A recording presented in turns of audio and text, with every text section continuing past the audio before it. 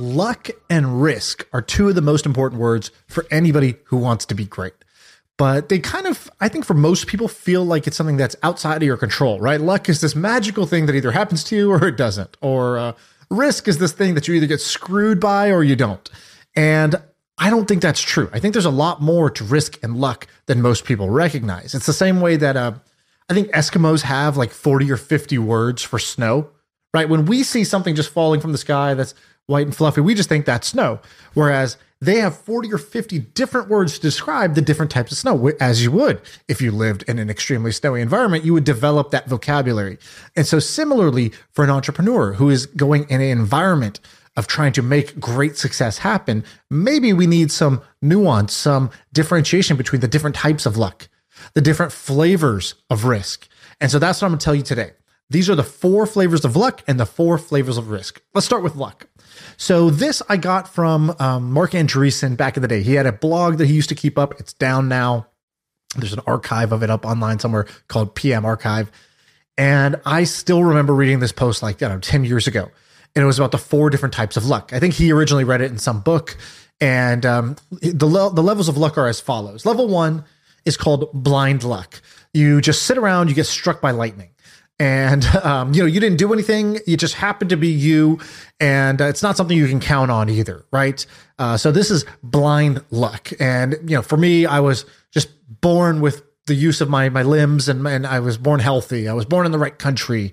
And, I remember one time my cousin gave me a bunch of raffle tickets that he had bought.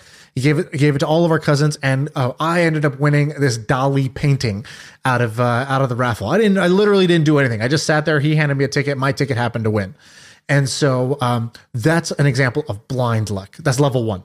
Okay, can't do much with that because it's sort of just either going to happen or it's not. The next one, you can increase the odds of luck in your favor by going to level 2. Level 2 is what the phrase around fortune favors the bold. And it's the same as the one above. It's sort of a lucky chance, but you increase the odds of it happening by adding motion or action to the mix. So you're doing a bunch of stuff. You're running around. If the first one is you're standing in place and lightning strikes you, this one, you're running around all over the place, kicking up dust, stirring up the pot, and something happens as a result of your motion. Your motion increased the surface area you were covering where you might happen to get lucky. And so this is a chance encounter, right? Maybe you're just out and about, and in doing so, you bump into somebody who's really interesting and opens up some opportunity for you. And there's a phrase, there's a quote that I like, which is, I've never heard of someone stumbling onto something good while sitting down. And this just emphasizes the importance of simply taking a bunch of action, of being out there, of having some motion and carrying with you some good vibes so that good things happen during the way. So that's level 2, motion, fortune favors the bold. Level 3, this is where it starts to get interesting. This is chance favors the prepared mind, right? So this is where you notice that something lucky has happened where other people may not have noticed. And it is your years of preparation of looking at things to even understand this. So any investor knows this, right? You look at 100 deals. It's not because all 100 are going to be good. It's so that when that 101st deal comes that really has killer metrics, you're able to recognize that that deal is unique, that price is a fantastic price, or these metrics are off the charts because you have a benchmark of what normal looks like. This also happens in science. I mean, there's an amazing story about the discovery of penicillin, right? This drug that has saved millions and millions of lives in the course of history. Well, the way it was discovered was the scientist who was studying, he just noticed that some mold had fallen on his petri dish, and it was an accident, right? So that was not he was not the result of his action, but he had a prepared mind. He noticed that around the mold in the petri dish, no bacteria was growing. And he started to wonder, maybe there's something about this mold that kills bacteria. And he wrote that down. He tried to convince others of it, and nobody cared. None of his peers cared. And then, 10 years go by before somebody else picks up this paper and says, that's weird that this sort of the staph bacteria was not growing around this mold. The mold seemed to kill staph bacteria. I wonder if we could go back and revisit that. And then they tried to actually revisit it. So they had the prepared mind to read that paper and notice, there's something interesting there. And so that is luck favoring the prepared mind. Hey, let's take a quick break to tell you about our sponsor. Finding a service solution that keeps your customers happy can feel impossible, like trying to remember the name of that guy you literally just met at that networking event. And HubSpot Service Hub can help. So with the service solution part, at least it makes it easy. It brings service and success together on one powerful platform with an AI-powered help desk and a chatbot to handle your frontline tickets so you could scale support and drive retention and revenue. Visit HubSpot.com/service to learn more. The last one, the level 4 luck, is luck finds you. So this is reputational luck. You've heard me on this podcast say before that my goal with this podcast is not to become well known. All right. I'm not trying to be famous. I'm trying to be known well, meaning I just try to put my brain and the things I'm most into out there on blast so that people who are like-minded will come find me. People who are building, startups in that space will come find me and I can invest in them. People who are, using a product that they know that I'll love, they'll share it with me, right? That's the value that I get back out of this because I'm well known. My reputation brings me some luck. And so the example I think Naval gives of this, he says, imagine you are known as the best deep sea scuba diver in the world, right? You are amazing at deep sea dives. And you're just sitting on your couch one day, you're not doing anything, and the phone rings and somebody calls you and says, we've discovered a treasure off the coast of India, buried deep down below. Will you come help us retrieve it? And you get to share, 25% of whatever we find. So now your reputation has caused you to find a treasure, right? Luck has found you. Your reputation of being a great person at doing X will cause people to come find you. And so, we just did a podcast with Kevin Rose and he talked about this with Twitter. He had the prepared mind to notice that Twitter was going to be a big deal. And he's very humble. Like other investments, he says, I don't know, I just wrote the check. I like the person. It turned out well. But for Twitter, I said, did you know it's going to be a winner? And he goes, I thought it was the next big thing. He goes, because I had seen blank, blank, blank. I was using it and I noticed, man, this thing is really giving me this feeling. Imagine I'm just a little tech celebrity. Imagine if real celebrities got a hold of this. This is going to be crazy. And he noticed that Facebook and all the social networks before this were all based on this idea of a friend where I had to request to follow you and you had to accept it in order for me to see your content. And that Twitter, this new thing that everybody else was making fun of, had one new feature, which was it was one directional. I could just follow you and you didn't have to give me approval. And he goes, wow, that's going to be amazing for celebrities. So that was luck, the prepared mind. He then took action. He reaches out to Ev and he says, I'd love to invest. Oh, sorry, the round is closed. Sorry about that. So he's turned away. But this is where his reputation allowed him to get lucky. A couple weeks later, Ev calls back and says, hey, you asked about investing, right? We have this engineer who's leaving. He wants to sell some of his shares. We can, you could buy his if you want, right? I'll let you in because it's you, because I like you. I like the way you are. I think you have a good eye for product. You're really active on Twitter. And I know you really believe in this. You've made that well known. Well, here you go. Here's your opportunity. And that $25,000 turns into, $100 million plus payday. That's luck finding you.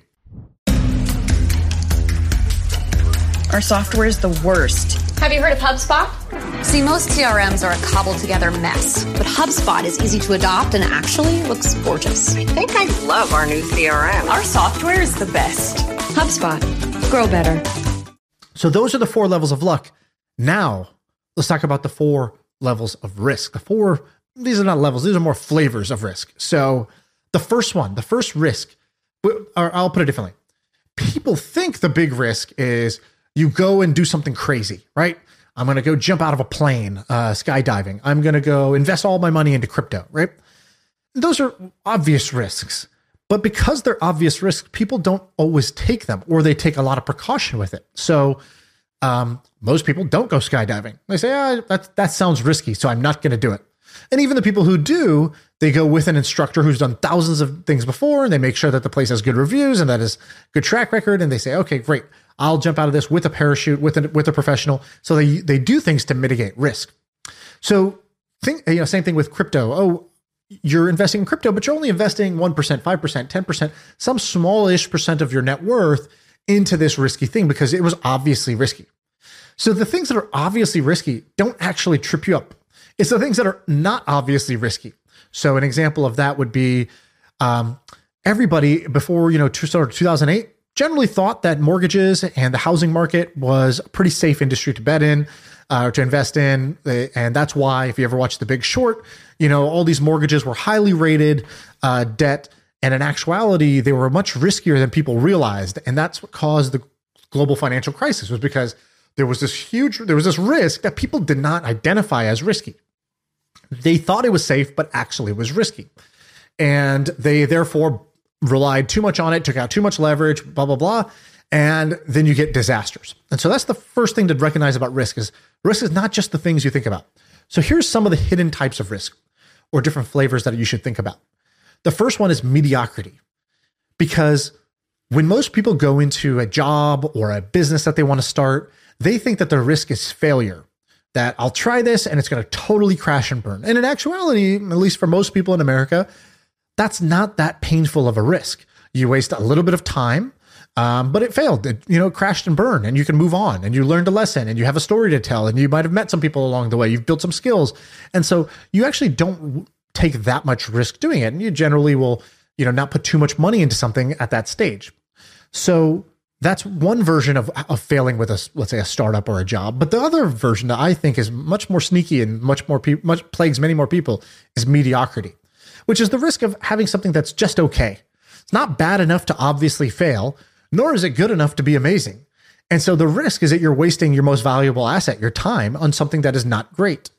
And so if you listen to this podcast, you're the type of person that wants greatness out of your life, then the biggest risk to you is mediocrity. Because failing is fine. You'll just try another thing. You'll try something else. But something that's just all right, it's not great, but not bad enough to fail, is going to deprive you of your most valuable asset, your time. So mediocrity is the first flavor of risk to identify. In what way are you just settling for a bad relationship, or a just okay relationship, a just okay job, a just okay level of traction at your startup? That is one risk. The next one, safety. Safety is a risk. Okay, how is safety a risk? Well, there's a risk in not taking enough risk. So you got to ask yourself, I have a dream, I have an ambition, I have a goal that I'm trying to get myself to. If I keep doing things the way that I'm currently doing them, right, in my comfort zone where I am safe, I'm not taking any risk right now, is it going to lead to my dream? Right? Am I on path? Am I on track? Is my trajectory taking me to where I'm trying to go? Because if not, then the safety you have now is actually putting your dream at risk, your goal at risk. So people usually think, am I putting myself currently at risk? But what you want to think about is, am I putting my dream at risk? Am I putting my future success at risk by playing it safe now? Okay, so that's the second one, playing it too safe. The third risk is the eyes wide shut risk. That's the one I talked about with the mortgages, right? It's one thing when you go in eyes wide open, you say, oh, I'm doing this thing, but it's risky. So therefore, I'm not going to bet it all, and I'm going to take some precautions. That's eyes wide open. But what about eyes wide shut? What happens if you think something is safe, but it's not? You trust the wrong person and you bet it all. Or you think that housing is safe, and so you're super levered up. You think that this is too big to fail, but in fact, it is not. And so eyes wide shut risk. You want to ask yourself, what am I assuming is safe that may not actually be safe? The last one is market risk versus executional risk versus technical risk. These are like the Eskimos having 50 words for snow. There are many different types of risk in business. So market risk is trying to figure out, does anybody even want this? At my previous startup, the studio I worked at, Monkey Inferno, we had every resource available. We had all the money we wanted. We had a team of engineers that were super smart, freedom to work on whatever we wanted. But the boundary was, we got to work on something in consumer, and it shifted towards social. And when we try to build the next social app, you're taking on massive amounts of market risk. Does anybody want your thing? Is this going to be the next Twitter, the next Snapchat, et cetera? That was massive market risk.